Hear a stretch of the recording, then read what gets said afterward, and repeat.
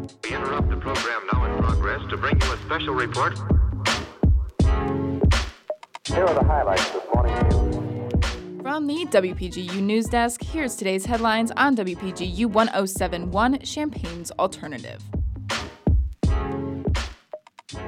From WPGU News, I'm Daniel Villarreal. It's Friday, December 2nd, 2022.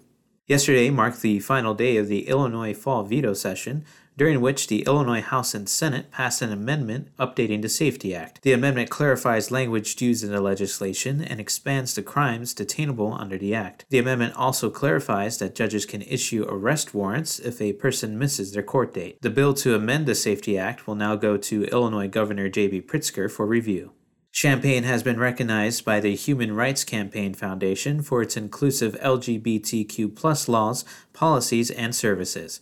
The foundation released its 11th annual Municipal Equality Index Wednesday, which is used to measure how inclusive a municipal city is for the LGBTQ+ community. The most highly rated cities in this year's MEI include Champaign, Rockford, and Chicago. Champaign's score increased by 6 points since last year, and the city has been recognized for its 11th year in a row. The Centers for Disease Control and Prevention has confirmed 6 million cases of the flu in the United States. 2,900 deaths have been recorded, with over 53,000 hospitalizations, making it the highest rate of hospitalization since 2010.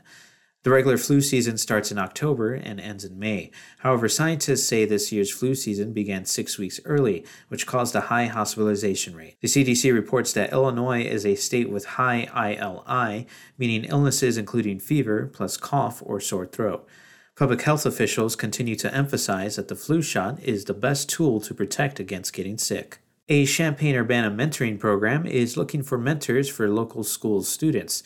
The CU One-to-One mentoring program offers support for children, guiding them from middle to high school through talking, playing games, and learning. The demand for mentors is due to mentors moving away or leaving after the COVID-19 pandemic. Because of this, the mentoring program is now searching for mentors who are local residents and who expect to stay in the CU area for at least the next 2 to 3 years. The Fighting Illini football team made franchise history with 8 offensive players earning all Big Ten accolades. 19 players earned all Big Ten honors this year. Running back Chase Brown, center Alex Filstrom, and offensive tackle Alex Pachuski each earned second-team honors, with offensive guard Isaiah Adams getting on the third team. In Brett Bielema's 2 years of coaching, the Fighting Illini have had 31 honorees, the most in a 2-year span for the team. After getting second place in the Big Ten West, the Fighting Illini will not be playing for the Big Ten Championship.